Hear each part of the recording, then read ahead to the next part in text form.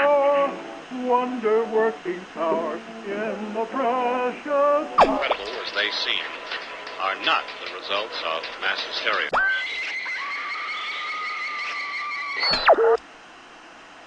You may wish to adjust the dial. You're currently tuned into the wrong station.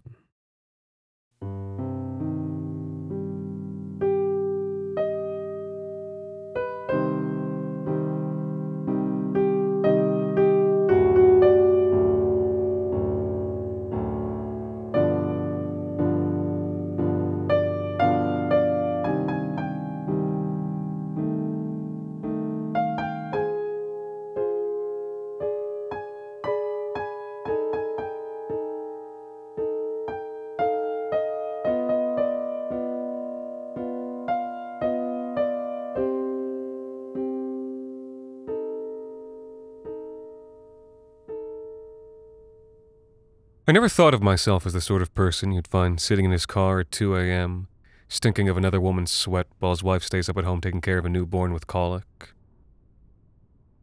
But if I'm honest with myself, I always sort of suspected I was. Let's not get into when I gave myself permission to be that kind of man. You know, it was easy enough to stay loyal 200 years ago when we were all just sitting in the village covered in pig shit. But today you're just bombarded with it. Every wall plastered with some smooth face, some curved tot of flesh. Every time you look at your phone. I mean, come on, it's just everywhere. Doesn't it just bring it out of you? Knowing there's someone more attractive, more perfect, just a few swipes away. Knowing that you can have it. So yeah, that was how I found myself. 2 a.m., both hands on the steering wheel, feeling the buttery leather, the thick stitch seams pressing into my fingertips. Promising myself it was the last time. I always went on a drive, you know, afterward. Always ended up in the same half-forgotten neck of town. Somewhere nobody would recognize my license plate. You know the type of place. Long empty streets of grimy brown brick 2 stories lit up orange in the night. Streets empty, shops half boarded up. You wonder, who lives here, who goes here? And never find out. I was parked in the usual spot, a 5-way intersection of empty shops and apartments, and a radiant gas station with one sleeping clerk at the checkout. There was only one shop at the intersection, crouched out there in the rear view as I sat with the window open, smoking cigarettes to cover up the scent of perfume, any name long since faded from its ragged awning. Inside the dusty front window, a few old mannequins posed woodenly in the gloom, all long legs and right angles, whorish and uncanny in red rayon lingerie. The storefront always dark, always hollow. Except, that night, for the very first time, a light was burning above the door. A white, flickering bulb, cold yellowish blue, humming in the summer night. 2 weeks later, I was sitting there again, the feeling of Marina's hips still in my hands as I fumbled for a cigarette. And there was that light bulb, burning cold. The thought occurred to me, who was paying that electric bill? I pulled around and parked on the other side of the street, facing that dusty window. It had been raining earlier that evening. Marina, watching taillights on the turnpike, bead red through the window droplets as I struggled limply with a condom. But now the night had cleared, the humidity gone, a freshness dispersing the cigarette smoke from my open window. I decided to take a closer look, the click of my car door deafening in the 2 a.m. silence, the click of expensive shoes on damp pavement, the rustle of broadcloth in the breeze, my dim reflection in the dusty glass. Somebody had changed the mannequins. The lingerie still red, but darker, the color of fuck me lipstick, like Catherine had worn at the office party last Christmas. I stepped close to the glass, studying the cloth. No longer rayon. Now the mannequins were all provocative in tight silk, soft as young skin, woven in patterns I'd never seen before, held tight to the plastic flesh. Alluring. Designer, certainly. I wanted to study it more closely, feel the grain between my fingertips. smell whatever faint tinge still lingered from the model's body. I realized my breath was fogging the glass and that a flush had stolen up my neck. God, I must look ridiculous, I thought. Some kind of midnight lecher ogling the mannequins. I stepped back quickly, clearing my throat as I glanced around to the second-story windows, half expecting to see some mocking face. But they were all dark.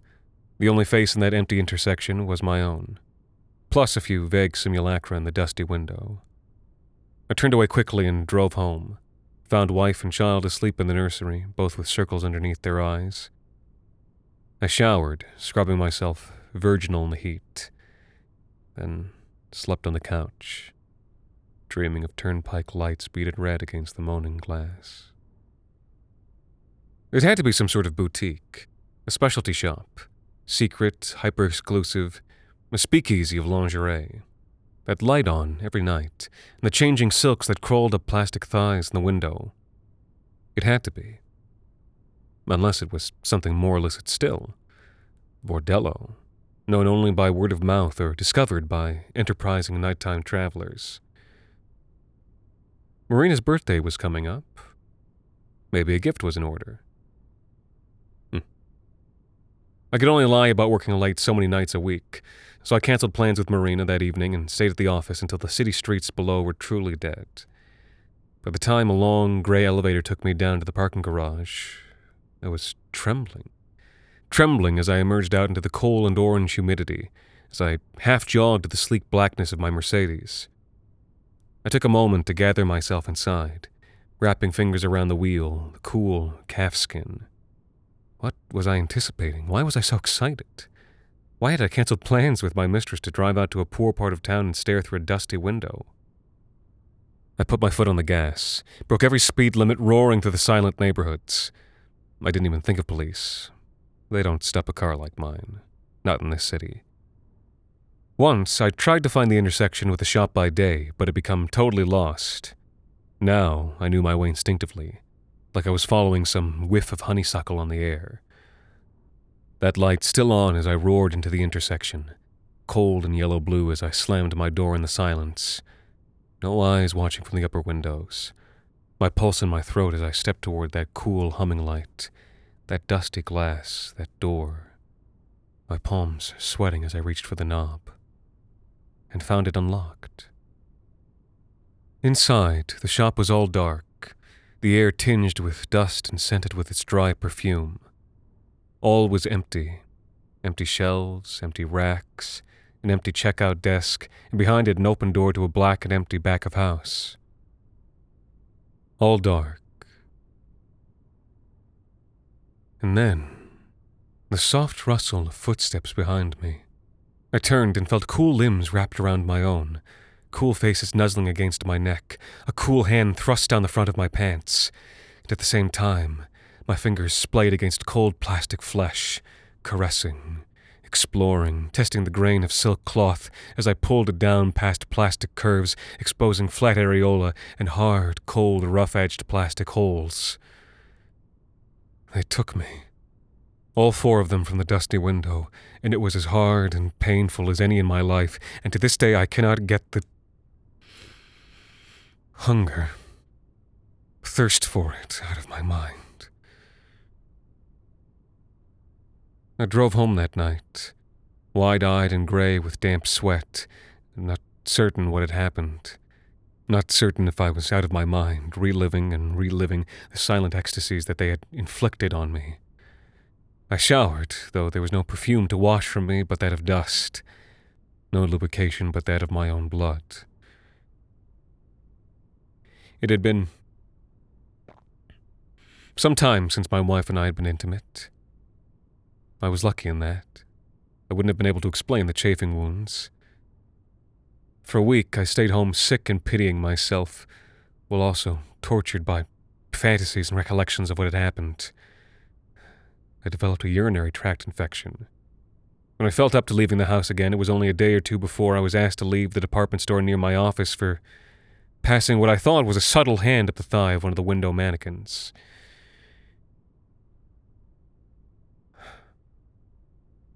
It was several weeks before I saw Marina again. She was understandably chilly toward me. I'd missed her birthday, been distant. She'd thought I'd ghosted. But when I gave her the half-truth that I'd been ill, she relented. We met up like we used to, at an out-of-the-way cocktail bar in her corner of the city, drank old fashions in the humid shadows, laughed and threw long, dark, charged looks at one another, like when we'd first been playing with the idea of cheating. It felt like a new beginning for us. Until she invited me back to her place, and I asked if she had any outfits she could wear. Anything plastic and cold, like a cheap Halloween costume. She laughed at first and played along, dressing herself in the latex of a dollar store nurse.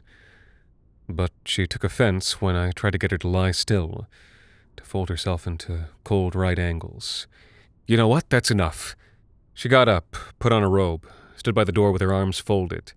I'm fed up with you always creeping off to use Tinder in the bathroom when we're out, staring at ads like you want to fuck the billboards they're printed on. It's embarrassing. It's creepy. Oh, like you're so perfect? I'm not the only one here cheating. She said, I'd like you to leave now. God, the calm tone of voice was so much worse. I wish she'd screamed at me. I stalked out of her place in an unaccustomed fever and got in my car and drove without having any idea where. Just drove for the sake of driving, to try and take my mind off the truth of what she'd said. The shame had been bad enough before when it was only infidelity, but now, what had I become? I'd taken to standing in the kitchen and wrapping plastic wrap around my hand until the skin went gray and numb, just to feel that touch on my cheek. There was something sick inside me. I pulled over to the side of the road and shouted and hit the steering wheel as hard as I could. I blubbered like a little child, feeling the snot pool on my upper lip and dribble down the edge of my mouth. I whimpered and rocked back and forth, saying, I'm sorry, to no one, for nothing in particular. It was some time before I realized where my Mercedes had brought me. A 5-way intersection in the middle of nowhere. Brown brick tenements, a gas station blazing with gray-green light, and an abandoned shop with plastic sirens in the window. Above its door, the light still on. It was with almost resignation that I got out of the car, trudged up to the lighted door. Resignation and a cold, pulse-pounding anticipation. And I found the door locked. Some little time after that, the false dawn found me crouching on that stoop, still sobbing softly with relief. Well, I could tell you I changed my ways after that. It's certainly what I told myself. I stopped seeing other people, deleted the apps, tried to keep my eyes to myself, tried to be a better husband, a better father. Any kind of father, really.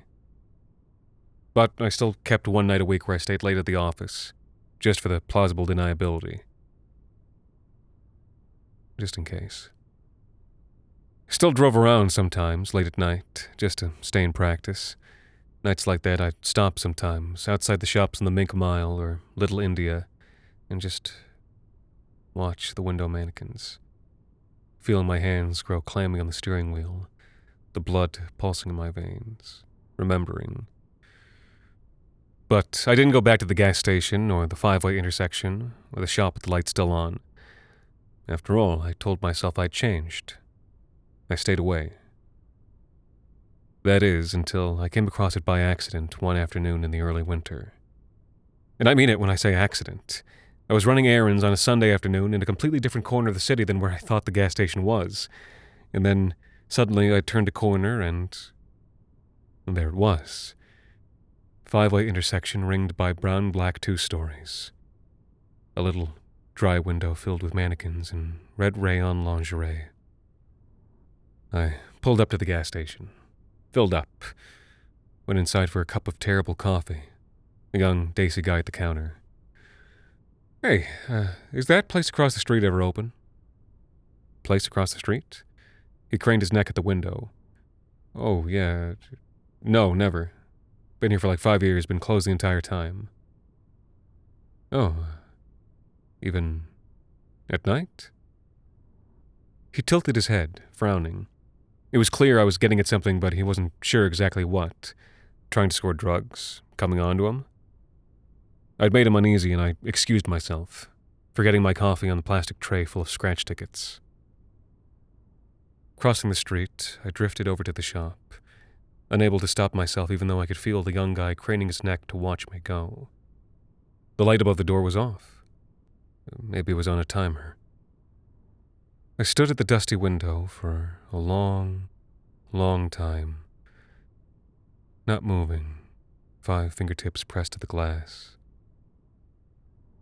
Beneath her lacy silk and satin straps, one of the mannequins was visibly pregnant. I returned that night, woke up at 2 in the morning and walked out the door, not answering my wife when she asked where I was going, turning off my cell when she called me 5 times in panic, jogging to my Mercedes, sliding into the calfskin seat, feeling the machine cool and muscular beneath me, closing my eyes, trying to feel like the machine's power was my own, trying to feel agency. Fruitless. I opened my eyes, cranked the radio and hit the gas. Cocaine music on the radio, engine roaring down arterial roads, shaking glass in homes 2 streets back. Heart pounding, mouth dry. Once again, my body knew the way to the 5-way intersection. I could have closed my eyes and drifted there. I skidded into the parking space that was always open. Sat there, eyes closed, smelling the burning rubber, letting the grinding synths flow over me. Then, when I thought I was ready, turned the key and let it all go silent. I opened the door, lurched out into the biting winter night. Dry, cold, bits of gritty frost condensing the air to whip in front of the orange street lights. The wool mohair blend of my overcoat unable to keep the cold plastic wind from cutting my skin. The window was empty, too dark inside to make anything out but vague, dark figures. I licked my dry lips. The smell of perfumed dust was on the air, and it made me powerfully aroused, despite the cold, despite the growing taste of dread in my throat. I stepped slowly to the door, reaching out for the gritty wind to take its battered cold knob in my hand. Tarnished brass, lit gray-green by the white bulb above the lintel. Unlocked. The door swung wide. Wind blew past me, seeking the warmth. But I could still make out nothing inside, only dim figures, a soft rustling noise, perfumed dust, choking lust. I stepped through. My footsteps rang against dry linoleum. I half expected the rushing plastic seduction I'd known before. Half longed for it. But the mannequins, whose grey forms I could now vaguely see, were completely still. They'd been removed from the window and arranged in a new scene. One of the mannequins, the pregnant one, was lying on the floor with her knees folded and a white sheet across her abdomen. A second mannequin crouched beside her, holding her hand. A third, dressed in a white lab coat and cartoonish head mirror that clashed with her crimson undergarments, was crouched on the other side, carrying a scalpel. The fourth mannequin was on her feet, facing away from me. I stood for a long moment with the cold wind around my ankles, trying to make sense of the scene as a sense of revulsion crept its way up the back of my throat. At last I realized why. It was because that mannequin on the floor was dead. Without looking, I could tell that beneath the white sheet, a yawning cut revealed the hollow emptiness of her plastic womb. Dead, bloodless, bleeding, too much to bear. But what could it possibly mean for her to be dead? For something plastic, something false, something that never lived? How could it even be hurt? How could it be my fault? And yet, the mannequin that knelt beside and held her hand had its face tilted up toward me, featureless, accusatory. Yes, she was dead. Yes, it was my fault. And then, that small, soft rustling sound again, the one I'd heard while standing at the threshold. The fourth mannequin facing away from me, holding something in her arms. I stepped forward, leaving a wide circle of footprints in the dust around that gray tableau, and came up beside her in the dim, grime-filtered light of the gas station across the street. She carried a baby in her arms, small, slender, little gray limbs too long for a human body, her torso too long and curved for a baby's, and among the flat, idealized features of her plastic face, a pair of eyes, my own. She looked up at me as I took her in my arms, drawing a quiet, shuddering breath. Half alive. "Hello," I murmured, reaching one finger for her to grasp with slender, plastic hands. "Hello, I'm your father. You're perfect."